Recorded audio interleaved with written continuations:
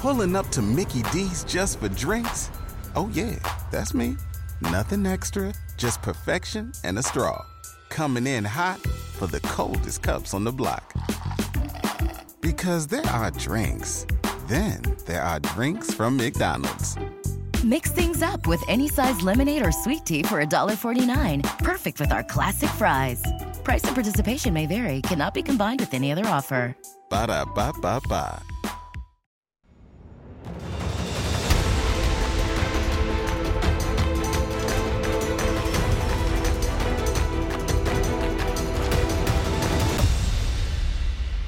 Hola, hola, hola, amigos, players, playerettes, dudettes, everybody in between. Welcome back. I am Morgan Wright. Hey, and I guess you guys know that because I'm here literally with my partner in crime, Steve Murphy, but everybody calls me Murph. No, they don't. There's a lot of other stuff they call you. Well, that's true. They include my wife. You should hear some of the names she calls me. Yeah. No longer does she call you Stud Muffin. Haven't heard that one in a long time. That was a long time ago. Hey, guys, well, welcome back. Hey, this is going to be a fun one.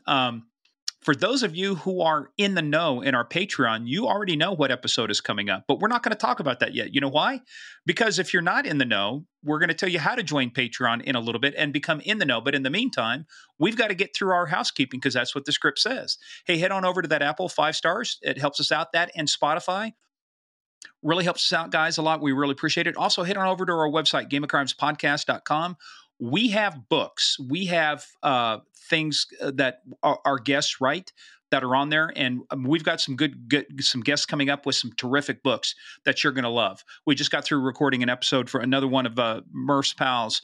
And his story about a shooting is awesome, but his collection of stories is even better, isn't it, Murph? Oh, that book, you start reading it and you can't put it down. It's just... It may have had to do with I knew most of the people in the book. Even was partners with Chris Feistel from our Cali edition of DEA Narcos. So, but it's excellent read. Yep. Also, if you want to hear more stuff, just follow us on that thing they call the social media at Game of Crimes on Twitter, at Game of Crimes Podcast on Facebook and the Instagram. But Murph, if you want to be in the know and you want to know what's coming up, where do you got to be? Where do you got to be? I ask you, where do you got to be? You got to come on over and check us out on Patreon. Patreon/Game of Crimes. There is so much content on there. We say this every week, but it's true. We spend more time recording content for Patreon than we do for the regular podcast. And you know how many hours we're putting out here because you're listening to us. Come over, check out our we have Q&A, a monthly Q&A. You can ask us anything. You can come over and do 911, what's your emergency? You can listen to our episode. You can't make this shit up because the stuff that Morgan comes up with, you can't make this shit up. It's crazy. We scour the bowels of the internet so you don't have to. We do a police movie critique every month. We do a case of the month. It's just sometimes we just get on there. We do a live stream every month now. There's a lot of stuff you can come and join us with. So come and check us out. Yeah, and you're going to want to do Case of the Month. Murph and I talk about this, one of our more serious discussions we've had about the Parkland shooter, the piece of shit. We will not give his name, and the fact that the jury came back and did not recommend death. It was 9-3 for death, but it has to be unanimous. So he got life instead. So we're going to talk about that. But anyway, we'll save that for later. So make sure you do that. Also head on over to paypal.com. Oh, by the way, Steve, where you can find us is patreon.com/Game of Crimes. We almost got past our Patreon thing without telling people where to find us. That's patreon.com/Game of Crimes. One more time, patreon.com/Game of Crimes. And you can also just use our email. Head on over to paypal.com, gameofcrimespodcast@gmail.com, or paypal.me/Game of Crimes. Whatever it makes it easier for you to support the show, and help us bring you more exciting content. Now, before we get into the show, we got to tell you a couple things. First of all, you got to go join our fan group. Just head on over at Game of Crimes. Just type that into Facebook. You're going to find it Game of Crimes Fans. The Mafia Queen, Sandy Salvato, will determine if you are worthy of admission. All you have to do is just even get close, answer a couple questions. Head on over there, just a couple easy questions. So you got to do that. You have to do that so we can give you the disclaimer, which is the disclaimer is this is a show about crime. We talk about bad people doing bad things and bad people doing bad things to good people. Steve, we take the story seriously, but we never take ourselves serious. And how do we prove we don't take ourselves serious? Listen to our show. You'll find out.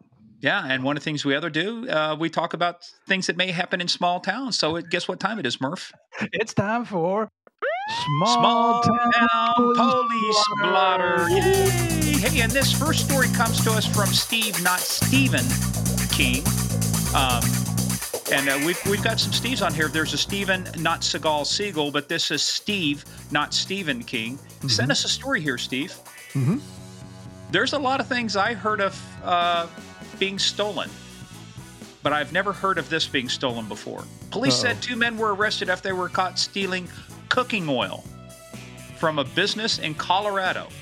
Officers were dispatched around 8:45 a.m. for a report that 2 men were stealing cooking oil from the back of the building, according to the Pocono Township Police Department. Now, we have to go check the interwebs and find out. Let's do this in real time. Hey, Siri, what is the population of Pocono Township, Colorado? 10,931. Salute. There we go. Police said the suspects, identified as somebody named Roe and Roe, both of Flushing, New York. There you go, Flushing. And they both have a boat. That's row your boat. Row your boat. Flush it down the stream. Fled the scene in a white Chevy truck with a large metal tank and a pump on the back. The truck was spotted attempting to get on interstate. They stopped them. They arrested them. They were taken and charged with theft by unlawful taking of movable property, which apparently cooking oil is movable. Now, you may ask, why is this a big deal? Because apparently this is a case of one of many across the nation. More than 100 gallons of cooking oil was stolen from a restaurant in Rhode Island.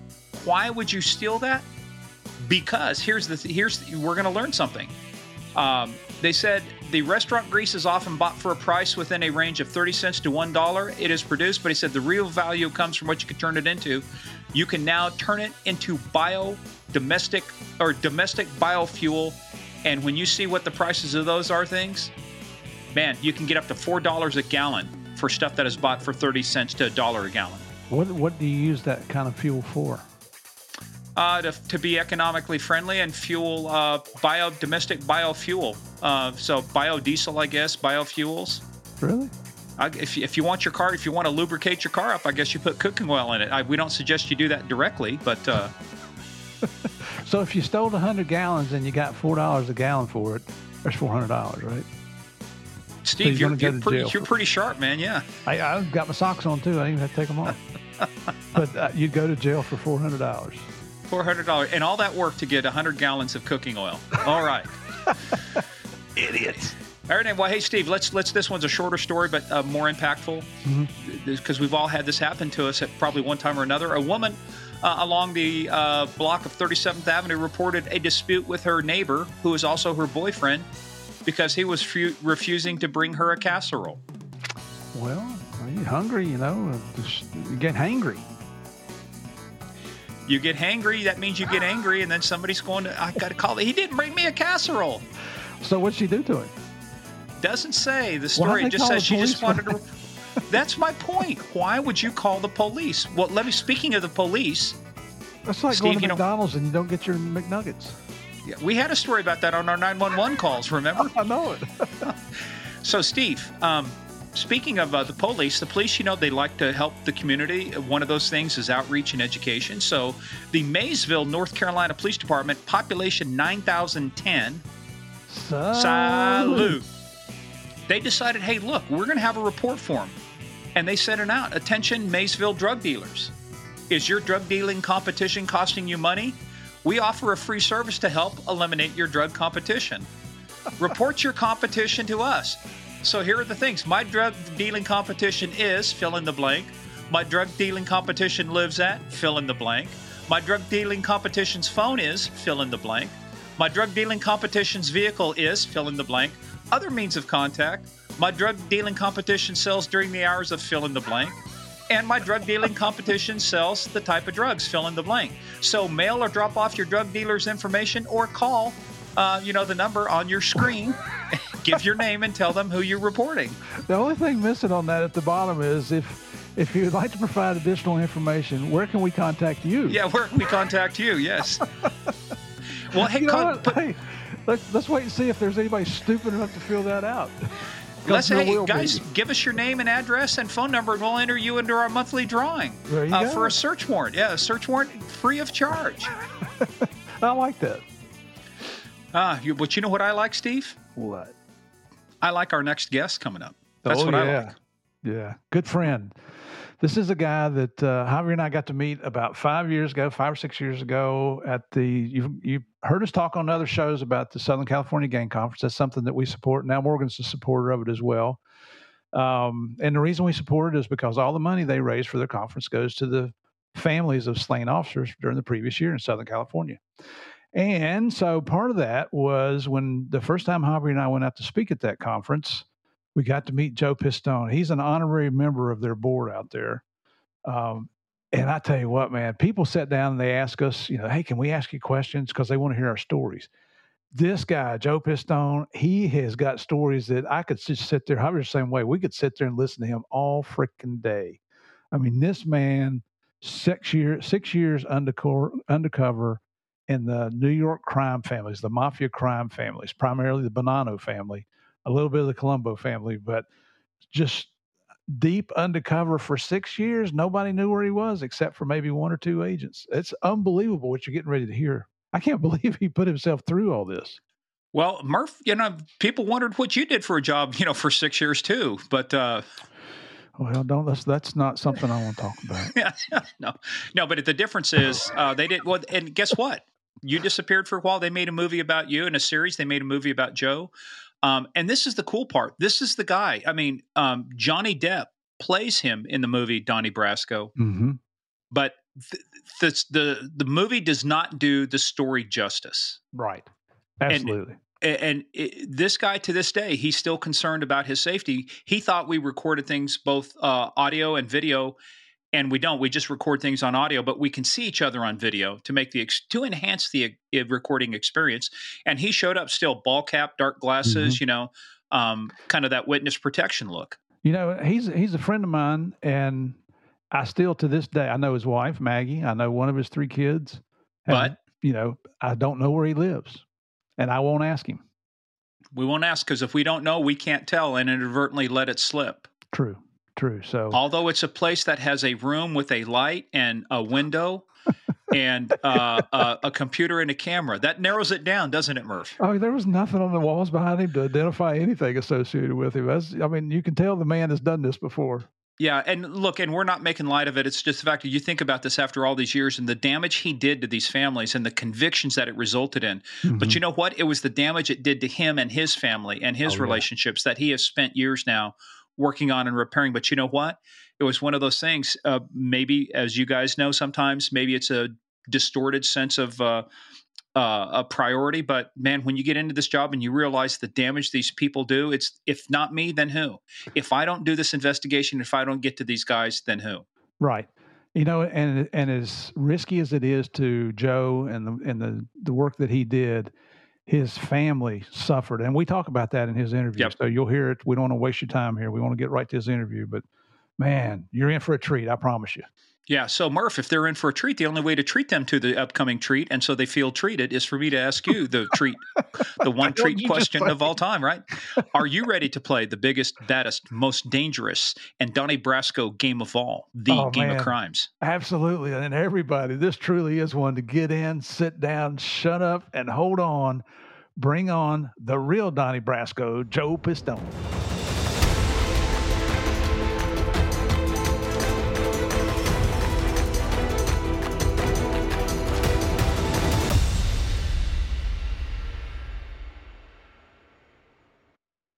Yeah, we're gonna make this guy into a star. Even though, who played you in that movie? Who was that guy that was just was on the tip of my tongue? Johnny something or other. Deb, Captain Jack. It was Captain Jack Sparrow. He's all over now. My God. Well, if you guys haven't figured it out yet, we have been hunting this guy down. We actually had to get the U.S. Marshals, employ hunter and trackers to nail this guy down, and we finally got him. This is the guy that probably one of the most infamous mob stories ever made turned into a big movie with Johnny Depp and somebody we just reviewed here recently, Steve, Al Pacino. Yep. In the movie Donnie Brasco, The Agent, it was based on the man, the myth, the legend himself, Mr. Joe Pistone. Welcome to the broadcast of Game of Crimes. Well, thanks for having me, fellas. I enjoy it. I mean, Steve and I go back a long way, so this is our first get together. So, But thanks for inviting me on your show. It's a Hey, pleasure. bro, I tell you what, it's a true honor to have you on here, Joe. This is, people come to Javier and I, and the first time we met Joe was out in California, as a matter of fact. Javier and I were together. And people come to us and ask us for stories, and we'll tell stories. And then we sat down with Joe. We were all at that big dinner table one night, overlooking we were at that hotel where we did the conference. Your wife was there. The organizers from the hotel were there. Everybody was there. And we sat at the end of the table, and Joe told us stories. And from then on, when people say, "Hey, tell me a story," I'm like, no. Let me introduce you to Joe. He's got the freaking stories. You're not going to believe this shit that he did. So it's just, I hate to be a fangirl here, Joe, but damn, you've got a life, brother. And that's what we want to talk about today. Yeah. We want to talk about it. Cosa Nostra, this, thing of ours here, this thing called law enforcement. So, everybody knows you were an FBI agent. Everybody know you did this, but give us a little bit of background on what made you want to go into law enforcement. I mean, did you have family, friends? Did you lose a bet? You were drunk one night? What happened to get you started on this thing? Well, I didn't lose a bet because I'm not a drinker, as Steve can attest. I mean, my drinking is a half a bottle of beer and maybe one glass of wine. So it wasn't a drink. I don't know. I always wanted to be a cop. Maybe because growing up in Paterson, New Jersey, back then in the day, the cops were your friends. They walked the beat, so they knew you. You knew the cop, they know you, and they were all great guys. If you were doing something out of line, they give you a kick in the ass and send you home. So that's what I always wanted to do. That.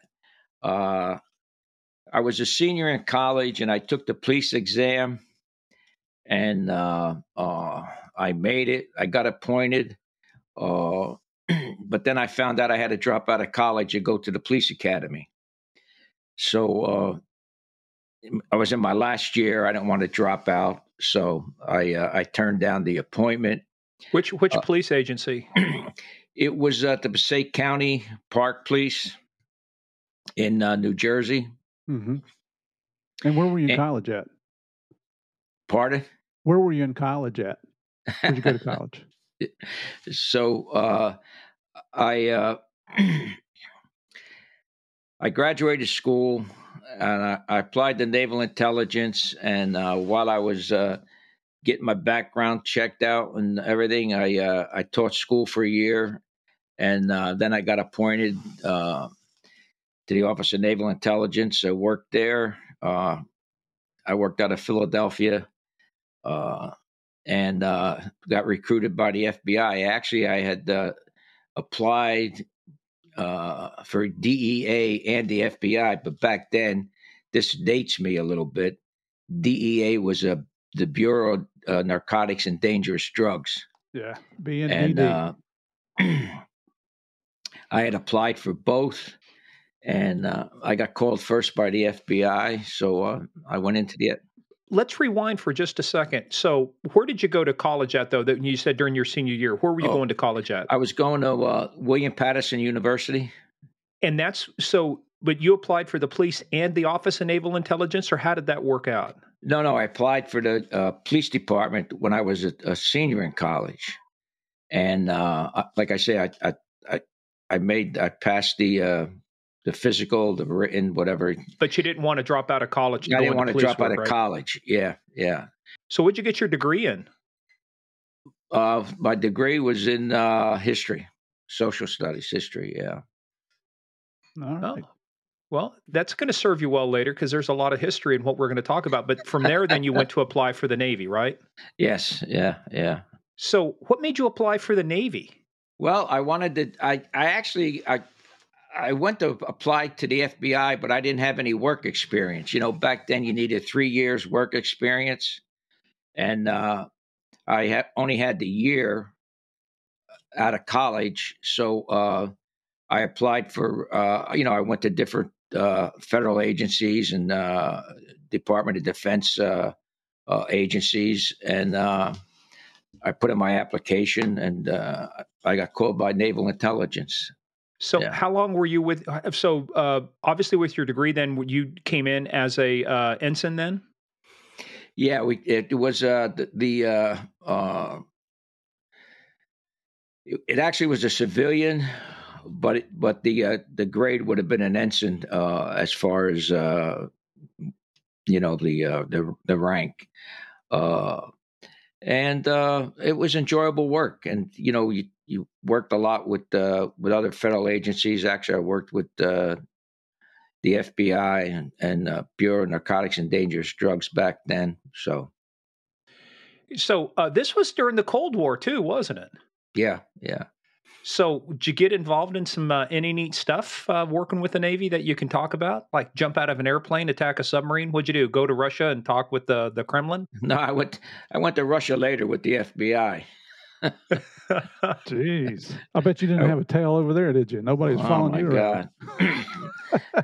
That's how much the FBI thought of me. They sent me to Russia twice and Siberia once. So, and you still came back. Yeah, I came back. Couldn't get out of there fast enough. Yeah. So, how long did you spend in the Navy then? Almost 3 years. Yeah. So, during that time, what were a couple of like the fun things that you got to do, considering your work? Well, back then we were working closely with the FBI, plus all crimes on a government reservation. I was working out of Philadelphia, the Philadelphia Naval Base. That's where I was assigned to.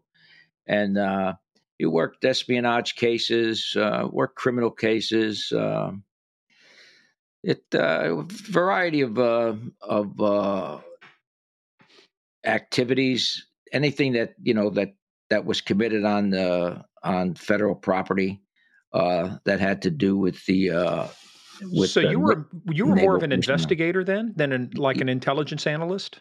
Yeah, basically you're designated as a special agent. That's what you're designated as, yeah. And so you were the original NCIS. That's exactly right, yeah. See, you could have been Mark Harmon instead of Donnie Brasco. Yeah, the only thing I get a kick out of it, I don't watch too much American television when it comes to police shows but I watched that show one time and they're overseas in shootouts and I'm thinking, man, I never knew that to happen, Well, being if they overseas. Portrayed it like it really was, it'd be doing a lot of paperwork and filling out forms and doing something. Nobody's going to watch a show for that. Yeah, exactly. But Joe, you have a lot more experience than Javier and I with Hollywood. And I know you know this. Hollywood never lets the truth get in the way of a good story, do they? Oh, are you kidding? Never. My God. Yeah, I mean... So did you get to the point to where maybe being in the Navy was more, I mean, did you just do the 3 years so you could get into the FBI? Or did you have a choice to say, hey, I really like doing this Navy stuff? What was your decision after you got that 3 years of experience and now you're eligible to apply for the Bureau? Well, I had done so much work with the FBI and again with the Bureau of Narcotics and Dangerous Drugs. And the FBI put the agents I was working with in Philly put a big push on to recruit me. So that's, like I said, I took the test for both. I never thought I'd make the FBI. I never thought I'd make DEA either, but I took the first one that came along, and the FBI was the first one that came along.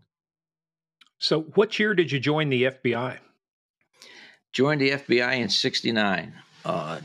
July the 7th, 1969 was my EOD. Now, were you married at that time? Yes, I was. I was married, and I actually had three little ones. Yeah. Wow. And I've been fortunate enough to meet the boss of the Pistone family, and one of your daughters, who I've seen her a couple times out in California. You met Noreen, the one that she's a veterinarian, and she recently, the last couple of years, retired from the military. Yeah. Can you tell us what she did in the military? She was a veterinarian. She went to veterinarian school, became a vet, and she calls me one day and she says, Dad, what do you think about joining the Army? I said, I don't think it's a bad idea. So she joined the Army and spent 21 years in the Army. Got out as a colonel.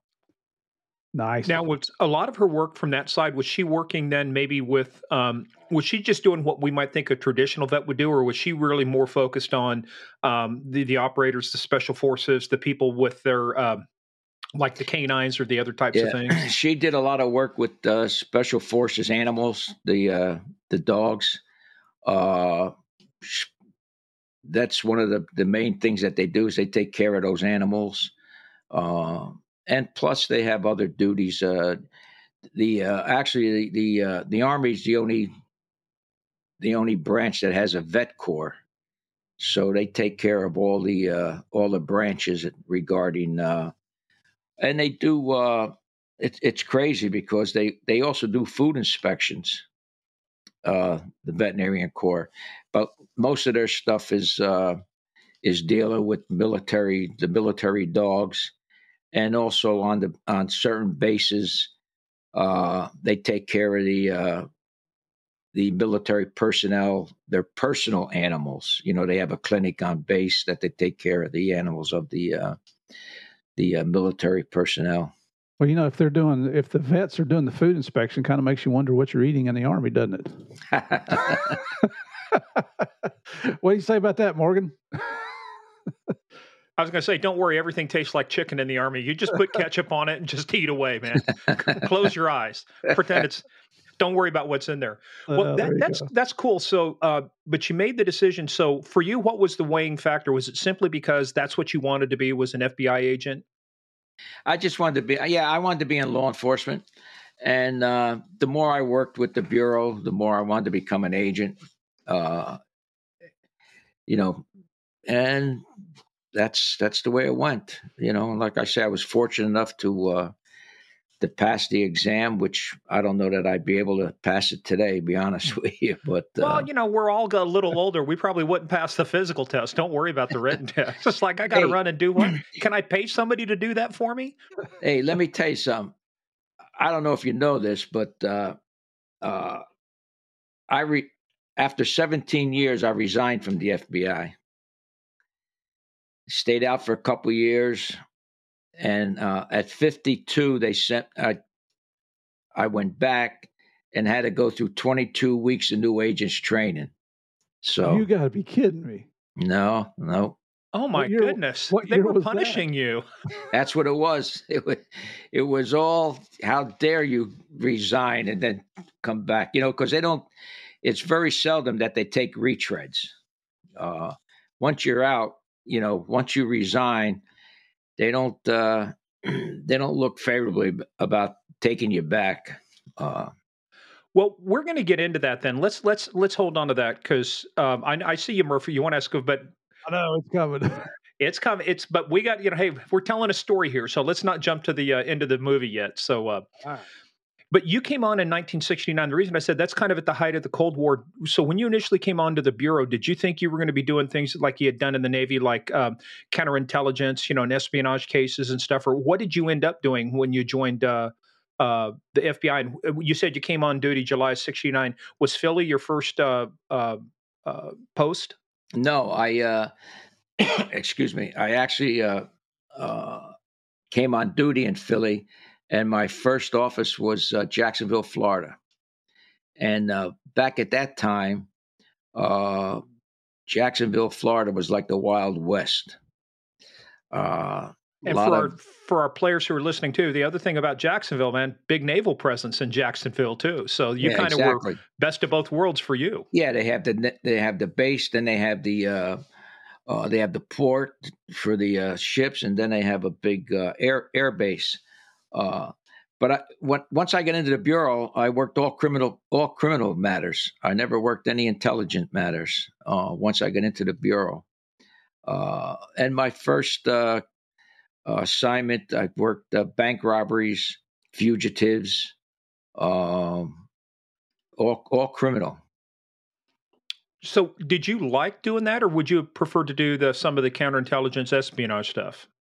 No, actually, I like to do. I enjoyed doing the criminal work. I enjoyed chasing people as far as fugitive work, doing bank robberies. I enjoyed that type of work. Later on, though, I kind of wish that I would have gotten into more of the counterintelligence, but that was, after I had 20 years in, but I never did. No. So here you're a guy from New Jersey down in Florida.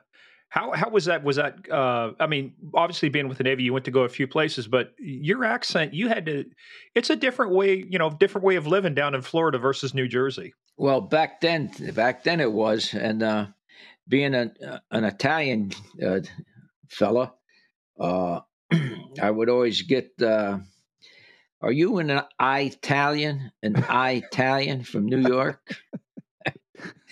I say, in the South, Italian. in the South, that's the only way we know to say it. I'm an Italian from New Jersey. Hey, Joe, in the South, that's the only way we know how to say it. Italian. Yeah, right. It's like they're ordering dressing. I'll take some Italian dressing for my salad. Yeah. But exactly. They were good people. The citizens were good people, very good people. But like I say, Jacksonville was pretty active as far as criminal activities. Did you see any organized, like the mafia family activity in Jacksonville? No, none at all. I saw a lot of what they called the Dixie Mafia, was Southern gentlemen that were involved in organized criminal activities, but not as far as Italian Mafia. No. Well, but before you even got down there, did you have any coming up, from New Jersey? Obviously, a lot of organized crime between New York, New Jersey back in the day, the 5 major families. Did you have any run-ins with them growing up there or going to college or with the Navy during that time? Actually, no. I mean, I grew up in a neighborhood where there were organized crime guys. I mean, look, you grow up in an Italian neighborhood, there's going to be organized crime guys. There's going to be mob guys. And I think that's one thing why I was always successful in my undercover activities is that I never judged anybody because I knew guys that were involved in the life. There were a couple social clubs in the neighborhood, so you knew what they were about. And everybody in the neighborhood knew who the mob guys were. So I wasn't enamored with the life. And like I say, I never judged anybody because I knew these guys, they're regular guys when they're, interacting with you. It's just that you never really got to see, the only illegal activities you got to see was the gambling and the swag. You need a new suit. You go to the social club or wherever it is, and you grab yourself a suit. Miraculously, a suit would fall off the back of a truck somewhere that just happened to be your size. Or you needed a sweater or you needed a sport coat. You knew where to go. And you knew that that it was swag, but hey, that's the way everybody in the neighborhood operated. That's where everybody lived. So.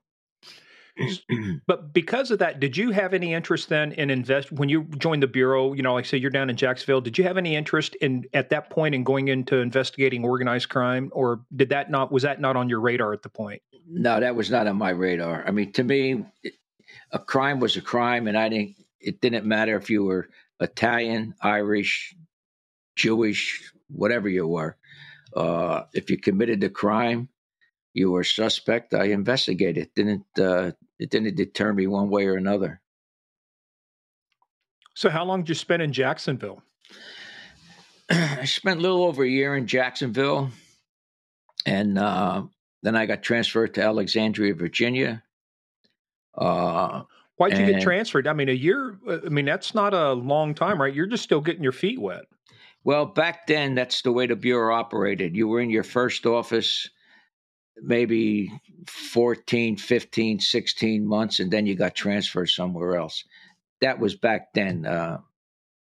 They don't do that anymore, but you're only in your first office less than 2 years. Man, so you're in the 70s in Alexandria, Virginia. I got to tell you, I moved out here to Virginia in 2000. It's changed in the last 22 years. I guarantee I would just be love to see what it was like back in the day, because you never would have heard of Loudoun County or, Ashburn. These were just little farming communities out here. There was no life past maybe Tyson's Corner. None at all. I lived out in. I first lived in Alexandria, and then I moved out to. It was a new development they were building in Burke, Virginia, and if you were going to Loudoun County, it's like you were going to another part of the country back then. Going to West Virginia. Yeah, except we had more teeth. But and in Virginia, I worked. There was a lot of bank robberies because you had a lot of crossover between Washington D.C. and Alexandria because you're right there on the border. Mm-hmm. So you had a lot of crossover with the bad guys as far as between Virginia and Washington D.C. But Alexandria, that was the Washington field office, right?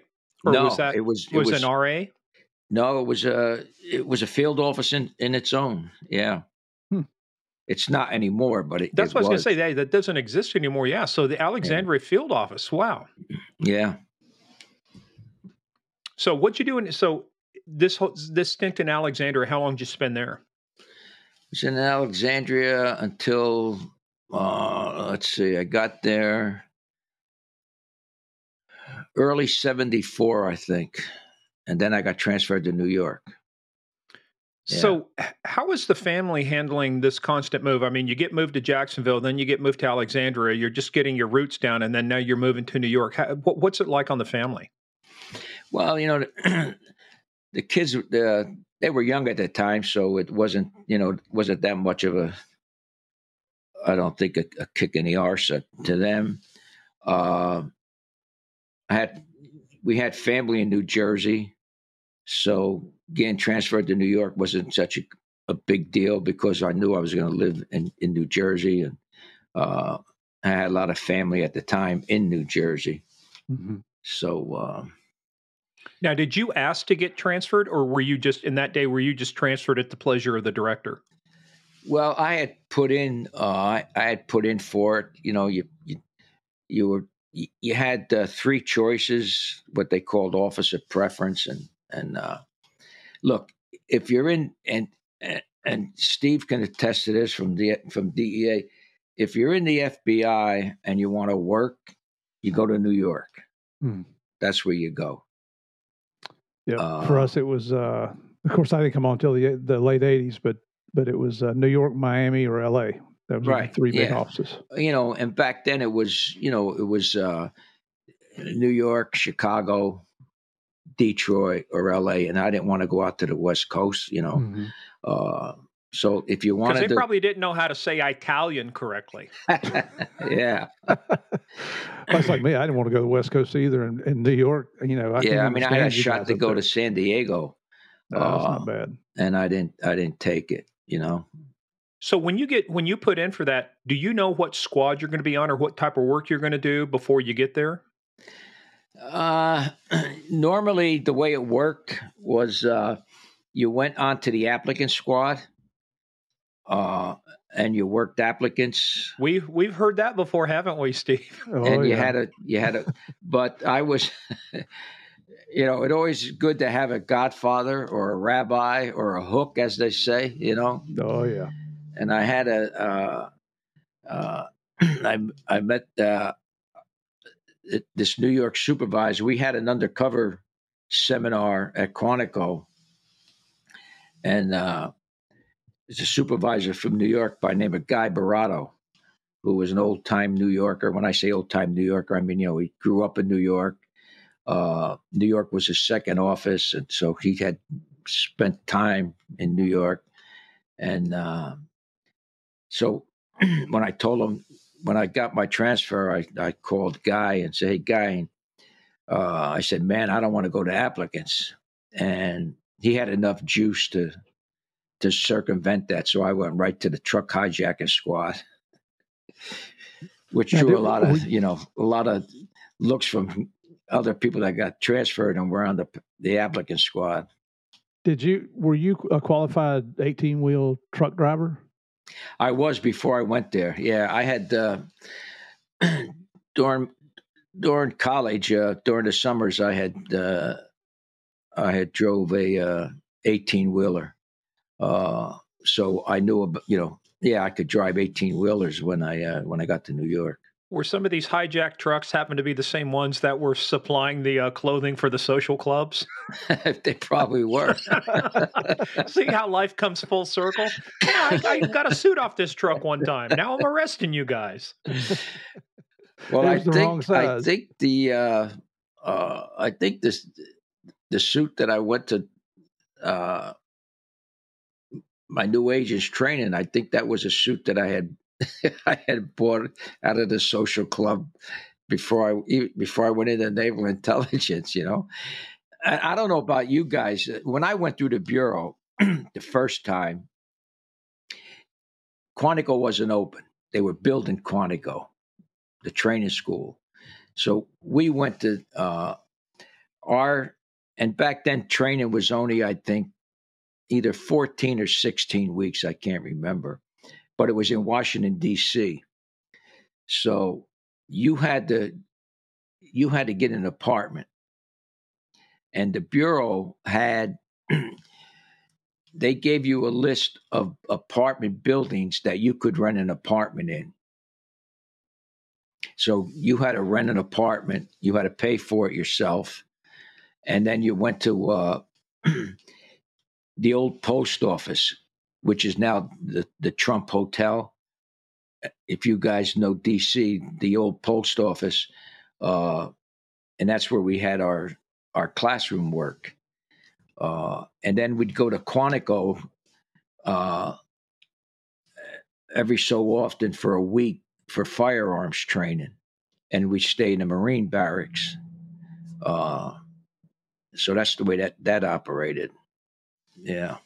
So you're probably losing money by taking that job, weren't you? I was going to say, you got to pay for your own place to go to training and then drive. You got to live in one area and drive to another.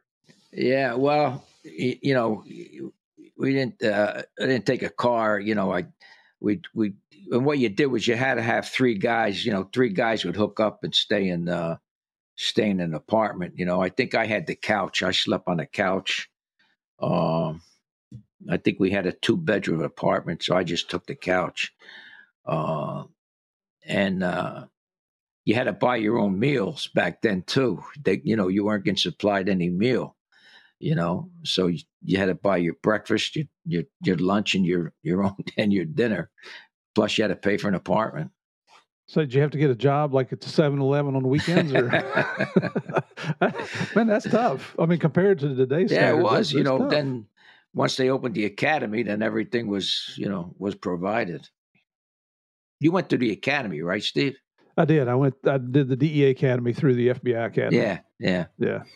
It was. I can still remember the smell of hoppies in the cafeteria for every meal. Oh yeah, because it was right above the right above the gun vault. Right downstairs. I love the smell of fresh gunpowder in the morning. Or what do you say, napalm in the morning? Robert Duvall. Well, they say everything tastes like chicken. Everything tastes like hoppies there. Yeah. That's right, because it was right above the gun vault. Yeah. Yep. Permeates everything. So you go to New York, you start working the truck squad, and obviously I'll make an assumption here. A lot of the hijackings of the trucks, a lot of that was almost exclusively organized crime. Oh, all of them, yeah. Nobody hijacked the truck in New York if they weren't connected some way to a family, an organized crime family. And the hijackings were, high value loads of pharmaceuticals, high value food loads, like coffee was a big value load, pharmaceuticals, big value load, shrimp. You're talking an 18-wheeler. You pack a lot of coffee and a lot of shrimp into an 18-wheeler. And a lot of pharmaceuticals. So everything was controlled then by the mob, one family or another. Were these like armed hijackings or just takeovers or steal them, or was there a lot of violence associated with this? There wasn't much violence, but some of them were giveaways. In other words, the drivers were involved with the mob guys, or they'd be armed hijackings. The driver stopped at a light. The mob guy or whoever was doing a hijacking would come up to the driver's side door, stick a gun in the guy's face, take him out of the car, take his license, his driver's license, and, I know where you live now, So when you went to interview the driver, the guy might be 5 foot. He's saying, well, it was a 6 foot Chinese guy or whatever, white guy, black guy. He never give you the correct ID because he knew that they had his driver's license. And sometimes they'd slip the guy some money, to keep his mouth shut. So some were giveaways, and some were actually armed, where they took the truck by force. Yeah. Was there any? Go ahead, Steve. I was going to say those scenes that we saw in the movie Goodfellas, where Ray Liotta and Joe Pesci are coming up, and they just take the guy's truck. He goes in the restaurant, and then he goes back out. His truck's gone. He comes running back in and says, "Oh, those black guys just took my truck." So all that's true, then, right? Yeah, exactly. Yeah. Wow. Hey, was there any one particular family that was more responsible for the truck jackings than anybody else? Well, it was actually there was about 3 or 4 good hijacking crews. John Gotti had a good hijacking crew. Sonny Black and Gotti Gambino. Sonny Black Napolitano had a good hijacking crew. He was a Bonanno.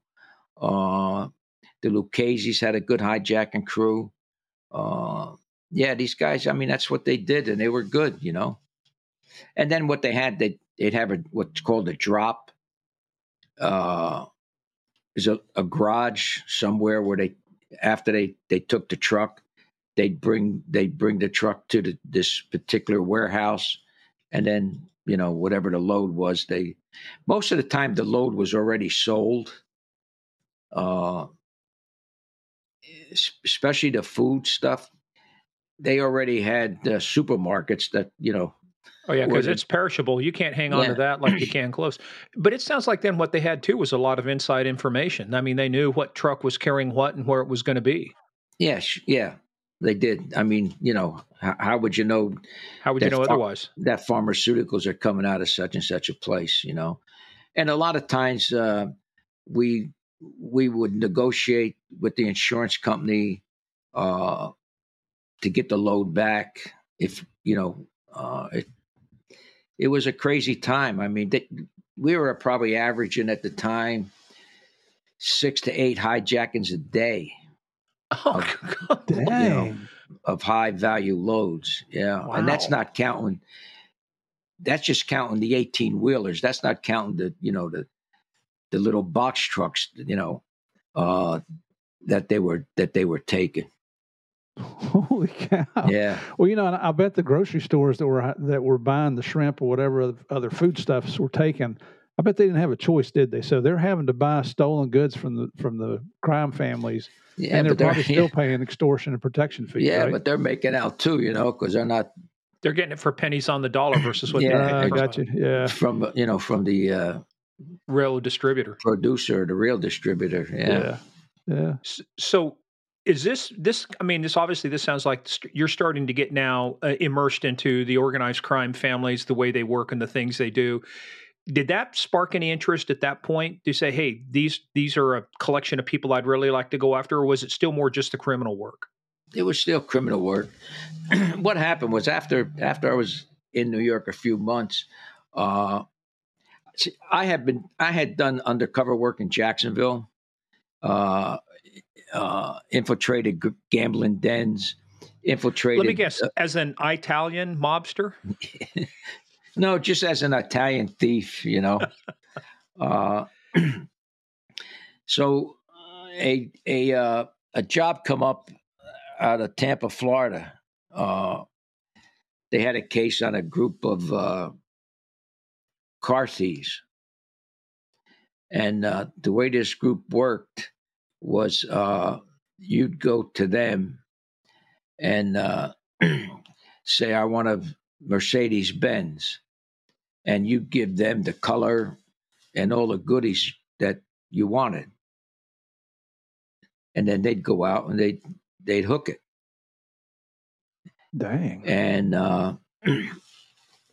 so they had a big case out of Tampa, and they had the ability to get an FBI, well, not, and to get an undercover agent in, and I got a call to see if I wanted to do the undercover, and I said, yeah. But the first thing I got to do, I got to learn how to steal cars. Yeah. So the agent in Tampa had an informant who was a car thief. So I spent some time with him, and he taught me how to hook different types of cars. So I got my way into this group and spent a year and a half stealing cars and actually in tractors with these guys. Like farm tractors or tractor trailers?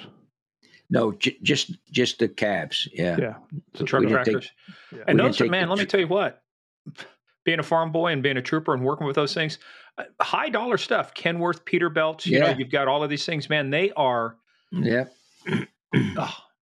Lots of, driving one of those things. If you don't know how to drive a truck tractor, they can tell right away whether or not you've got any experience driving those things, because it's not like putting it into drive. Go, hey, I just put this into drive and we take off.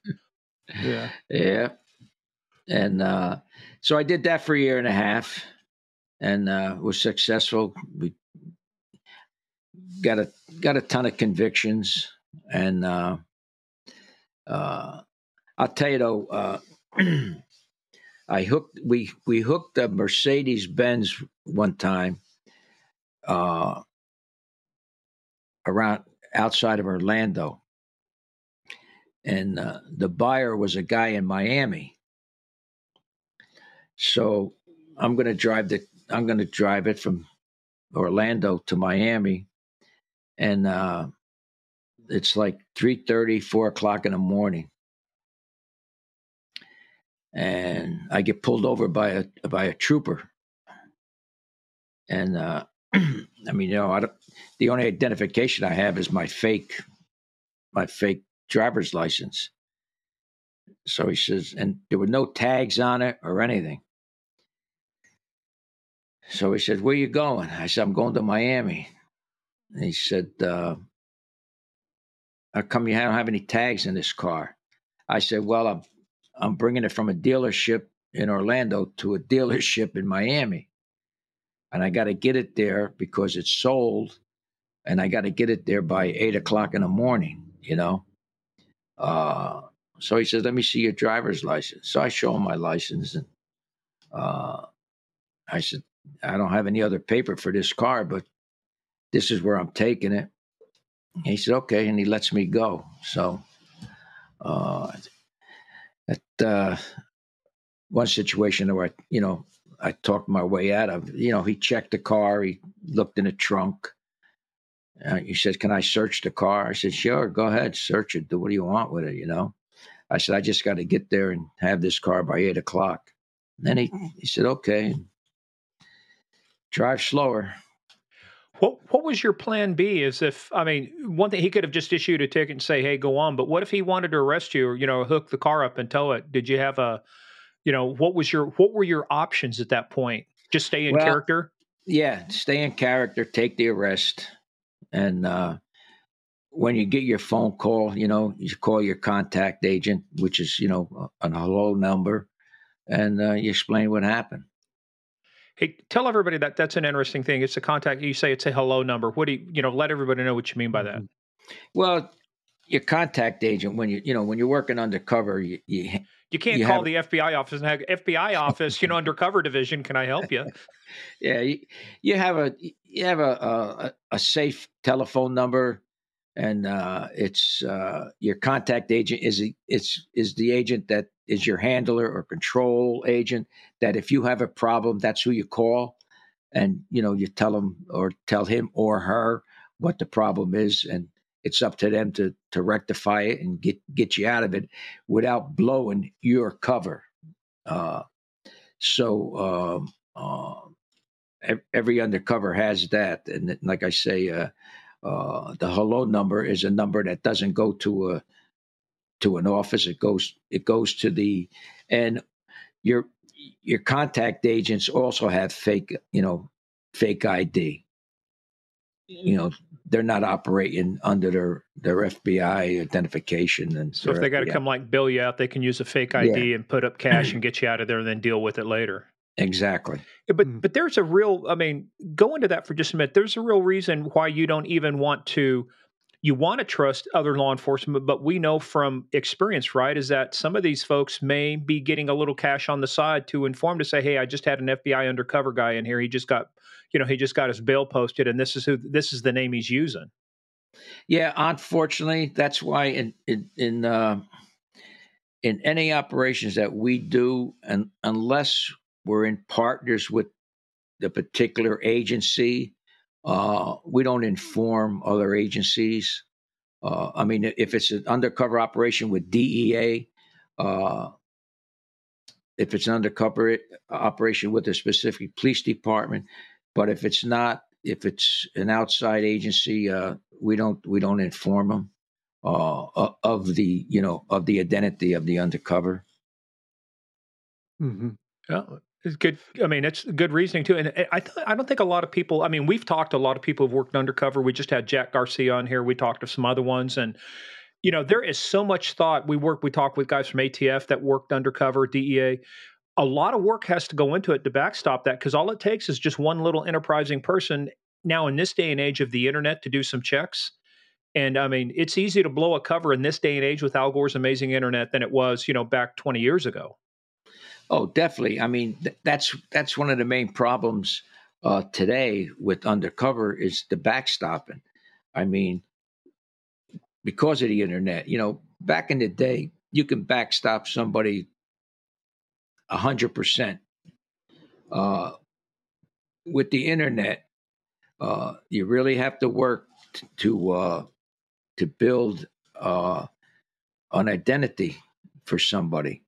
But there's always going to be a hole in it because of the internet. There's always a hole in people's resume too. I like the one guy that they hired. There's a big row going on. I can't think of who it was. Actually, it was Steve, you'll appreciate this too. It's the prosecutor here in Loudoun County, the one that we did the whole episode on with the kids in the school. But she hired a guy who was actually a convicted sex offender.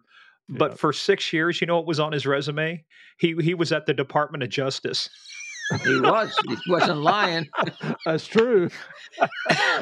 they couldn't get him. She couldn't get him for lying on his application, right? He just what did you do at the Department of Justice? Yes. Well, I was inmate 68791. Always interesting. But and you're right too, because when you talk to guys that worked in the intelligence business or CIA 20, 25 years ago, carrying multiple passports, fake passports, was an easy thing to do. Not that you wanted too many, because you got to keep your legend intact. Now, with biometrics, the way they enroll you, there is no way around it. You come in through a country. I know my eyes, my fingerprints been scanned. It's very difficult, and they're doing what they call true identity now. It's like, hey, there's no more like non-official cover. You're not going to get a legend. You're going to use your real name, because to your point, you've got the social media, you've got the history, that it's so easy to check now. Now you've got to do a good job of keeping them under the radar so you don't associate them with intelligence work. Yeah, you have to use your true identity to get into a foreign country if you're doing undercover work, and then once you're there, switch. It's a problem. Or inform customs of the identity of the undercover, but then everybody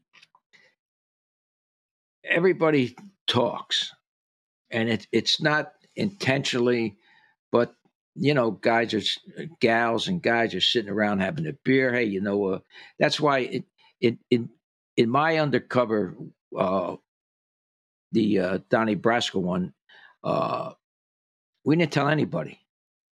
I mean, not even people in the New York office. The only people that knew were the supervisor, the SAC, and a couple agents. Yeah, because there's three forms of communication: telephone, telegraph, telecop. You start telling stories and drink, and everything else was pulled. My records were pulled. They were pulled at headquarters. If I went into another, when I went into another town, I didn't even tell the FBI office I was there. We never even told them I was there. Well, that's a good jumping off point. Let's start laying the groundwork now, because we've got a really good sense of some of the stuff you worked on. So let's talk about, start giving us the background of how, first of all, let's talk about the name before we even get into this. Was the name created for the operation, or had you used that name previously as your UC name? I had used the name previously in undercover operations. Where'd you come up with the name? Yeah, what was the origin? I just liked it. Seemed like might have read about it somewhere. And it ends in a vowel, so it's a perfectly Italian. Yeah. And my middle name is Dominic. So Donald wasn't that far off, because they call Dominic Don sometimes, or Dom. So usually in undercover, you want to take you don't want to change your first name, because you want to answer that, but. I didn't have any problem answering to Don. So start laying the groundwork first. When did this whole, how long had you been on, and what was the impetus for starting to say, hey, look, Joe, we want you to do this? Well, as I said previously, I was on that year and a half car theft ring. We finished that up. I get back to New York, and my supervisor, as I said, was Guy Barato. He was the supervisor of the truck squad, hijacking truck squad. So he dreamed up this idea of an undercover operation to try to infiltrate the fences that were dealing the swag.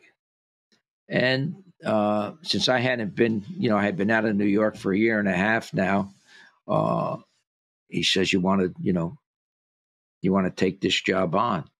So I said, yeah. And as you mentioned previously, Morgan, is that a lot of thought has to go into it. You have to, and we did all of this without contacts. What I mean by that is, I went out and got a New York driver's license. Under Donnie Brasco's name? Under Donnie Brasco, just like anybody else would. Because I had the backup as far as birth certificates and stuff that. Do you have a criminal record? I did, but the only criminal record you want is petty theft, stuff like that. You don't want anything too deep. Where you do time at a place where they can check with other people?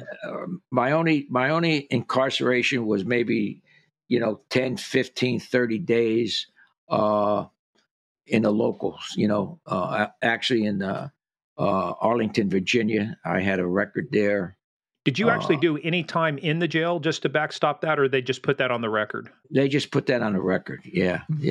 Because that would have been a great vacation, 10 days where you don't have to do anything, 3 hots in a cot, right? Yeah. Yeah, but you don't want to put down that you did time, because, you can't talk about doing time in Attica or Lewisburg or somewhere. How are you going to discuss that? Right. You can't do it. But, 15 days, 30 days in a local jail, and they got so many people going through those jails. It's not like, Yeah, I mean, there's no way they could check. All they can do is check and say, hey, if you have a bent cop, or been fed that can check the record. Yeah, he did 15 days for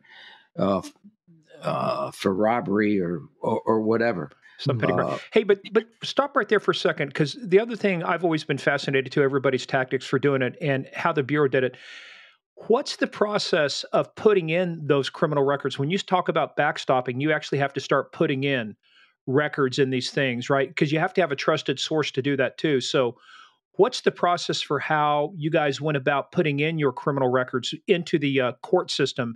Because somebody goes down and says, "Hey, give me the file on Donnie Brasco." Somebody has to put that information in there. Yeah, well, the Bureau would out of headquarters would get that done, and there's always somebody that look, and you guys can attest to that.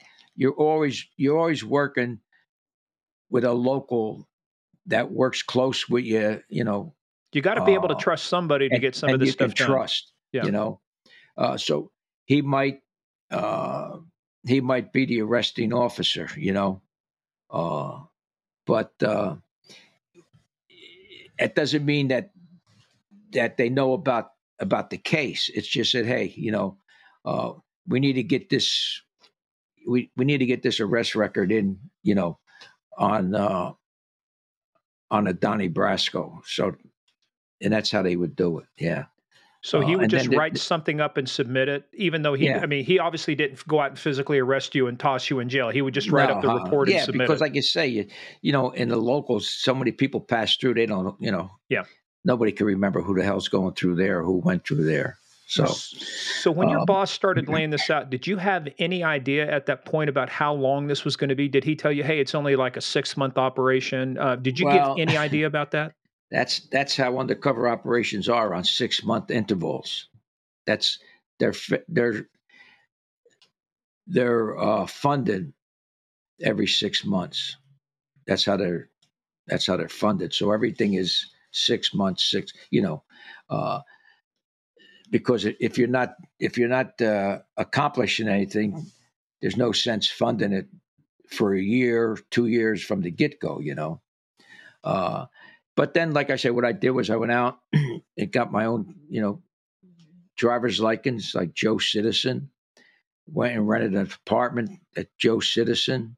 I did all these things. I'll tell you a funny story. I went to open a checking account because, you have to pay you got to pay for your apartment. You got to pay your utilities. And all of that is done by the undercover, So I go to open a checking account in one of the banks in New York City, and the guy asked me, "Where's your prior banking?" I said, "I don't have any." He said, "Well, I need to have some." I said, "Why?" He said, So he gives me a rigmarole. So I said, "Look," I said, "I just got out of jail." And he looked at me. I said, "So you're going to punish me by not letting me open a bank account? I'm trying to rehabilitate myself. And you're not going to let me open a bank account because I don't have a prior bank account because I've been in jail?" And he got all flustered. And he said, no. So he let me open up a checking account. Now, did he do that out of empathy or sympathy for you? Or did he do it because of your name and everything? He thought you might have been connected. Well, he thought because I threatened him as far as, what are you doing to me? I did my time. I paid my debt to society. And now you want to punish me again? Do I have to take this further? Because I got a guy. Yeah, are these scenarios that you've already worked out in your mind, or that somebody's brought to your attention in the Bureau as you're learning to work undercover? Or is this just thinking on your feet as you go along? Steve, back in the day, we didn't have any. I mean, we had guys that worked undercover, but we had there was no formal training. The guys that worked undercover back in the day were street guys, with kind of the same background I had growing up in these type neighborhoods, and just surviving the way you survived. Yeah. Mm-hmm. So you had, but you had a lot of authentic memories and things to pull on to be able to do your role because, like you said, you grew up on it. You bought clothes, you got swag. You saw the social club. So it's like you already had a good sense for how these things were going to work. It's not like you were just throwing you into Florida and you have to become some Southern Florida Dixiecrat, running an operation. Yeah, exactly. I never tried to be anything else than an Italian kid from the north, from Jersey, New York area. Because look, no matter what type of level, all these guys got BS detectors. You know what I mean? And the one thing they can do is detect when you're bullshitting them. So I was always straight up about stuff. I mean, to give you an example, I'm not a drinker, right? Like I said before, I can't even finish a whole bottle of beer. And I grew up in bars. My father had bars. I grew up bartending. But I just don't drink. And in any of my undercover endeavors, and especially with the wise guys, Donnie, you don't want to have another beer? No, I can't. I can't even finish I can't even finish a bottle of beer. I don't drink. I can't drink. And nobody cares, And I found that to be a problem with undercovers, young undercovers, they think they think they have to be out nightlife in it all the time. You don't. Whoever you are, that's who you are. Yep. It's funny you should mention that because one of our earlier episodes with Dominic Polifrone, with ATF. Dominic? Yeah, sure. And one of the things he did I thought was just exactly what you're doing. He was himself, but he says, no. I remember the one instance, Steve, remember we were interviewing him. They were going back and forth with one of the captains in the police department. It's like Kuklinski calls. And they said, well, hurry up, call him back. He says, I ain't going to call him back. He can wait. Yeah, exactly. I ain't running to, no, you got to call him back right away. No, that's not the way this thing works. And so it's having that sense of being a true, authentic person like you were talking about. Hey, look, if you don't drink, you don't drink. I think they respect that more than you drinking and then vomiting all over the dinner table. No, you're exactly right. And I mentioned young undercovers, but a lot of administrators that don't have or didn't have street experience, they think that everything is, and it's not, I'll call them back when I call them back, That's what I tell young agents. Say, if you got any words of advice, don't be afraid to walk away from a deal. That's exactly right, and that's one of the points on my undercover schools is walk away. Mm-hmm. Nobody expects a cop to walk away. They expect, you got to make the bus. You got to do this. It's like, screw you. I don't need this crap. And then you walk away to go, he must be for real. That's exactly right. And then you get it for a better price later on. See, you're negotiating. You're saving the taxpayers' money. Look at this, Chief. Not only can I steal cars, I can negotiate better deals on swag. Yeah, that was Morgan. We did that episode on my last undercover, and I didn't do anything like you did, Joe. Mine were just very short-term things, but it was for several hundred pounds of weed in North Carolina. We popped the guy on the first deal. I had a North Carolina trooper pull him over before they got to me, and up in Mount Airy, which is known as Mayberry from the TV show. And I ran. I like, you son of a bitch, set me up, and I put I put all the guilt on them, and I just hauled butt. 3 months later, they're calling me. Hey, listen, okay, we know it wasn't you. Can we get together, do another deal? Well, okay, yeah, I guess I got time for you. I mean, and I used to walk away from conversations. Before I became really accepted. Okay, I knew I should be in on this conversation as far as listening, but I get up and walk away. And then later on, I say, Donnie, where you going? I said, hey, this has nothing to do with me, man. So, You're continuing to establish credibility with these guys. Is that, hey, look, doesn't involve me. I don't want to be a part of it. Then they'll end up telling you. That's what it is.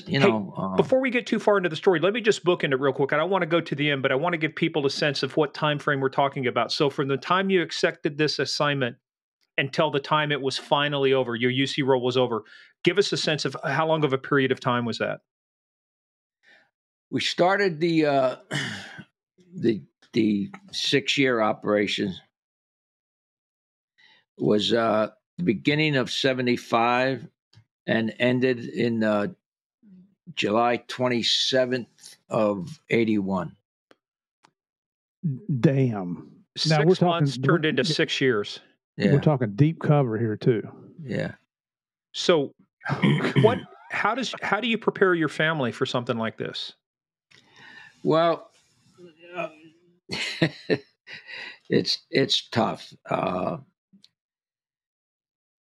Luckily, when I say luckily, but I had been doing undercover work before, but normal undercover work is there's several types of undercover work, right? There's light cover, which is, you meet the bad guys, you deal with them during the day or during the night, and you go home. You normally go into your office. That's what most undercover is. Deep undercover is what a lot of people can't do, and a lot of people don't want to do. Because once you leave your office, you never go back until the operation's over. You move out of your residence into your own apartment, and you very seldom do you get back home. It's kind of like being divorced in a sense, right? And having your parents or having your ex and your kids move to a completely different location. You see them very rarely. Yeah, basically what it is, you leave your gun and badge and your credentials in the office. The only thing you're out there with is your fake ID. That's the only thing you're out there with. The only contact with your agency is with your contact agent and maybe your supervisor. That's your contact. My family lived across the country. When I started the operation in New York. When you say across the country, we're talking West Coast then? Yeah. The operation started in New York and they were out west. Yeah.